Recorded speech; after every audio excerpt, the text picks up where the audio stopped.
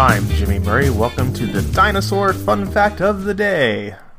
Today's dinosaur is Aegyptosaurus. Aegyptosaurus, meaning Egypt's lizard, is a genus of sauropod dinosaur believed to have lived in what is now Africa around 95 million years ago during the late Cretaceous period, the Cenomanian faunal stage. Like most sauropods, it had a long neck and a small skull. The animal's tail possibly acted as a counterweight to its body mass. Aegyptosaurus was a close relative of Argentinosaurus, a much larger dinosaur found in South America. Aegyptosaurus was first described by German paleontologist Ernst Stromer in 1932.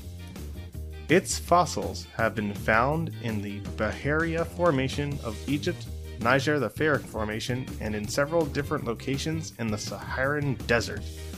The generic name, Aegyptosaurus, is derived from the country in which it was discovered, and the Greek sauros meaning lizard.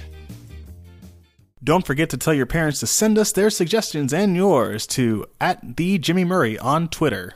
I'm Jimmy Murray. Thanks for listening to The Dinosaur Show on the Kid-Friendly Podcast Network. Music by Kevin MacLeod. Executive producer Chris Kremitzos.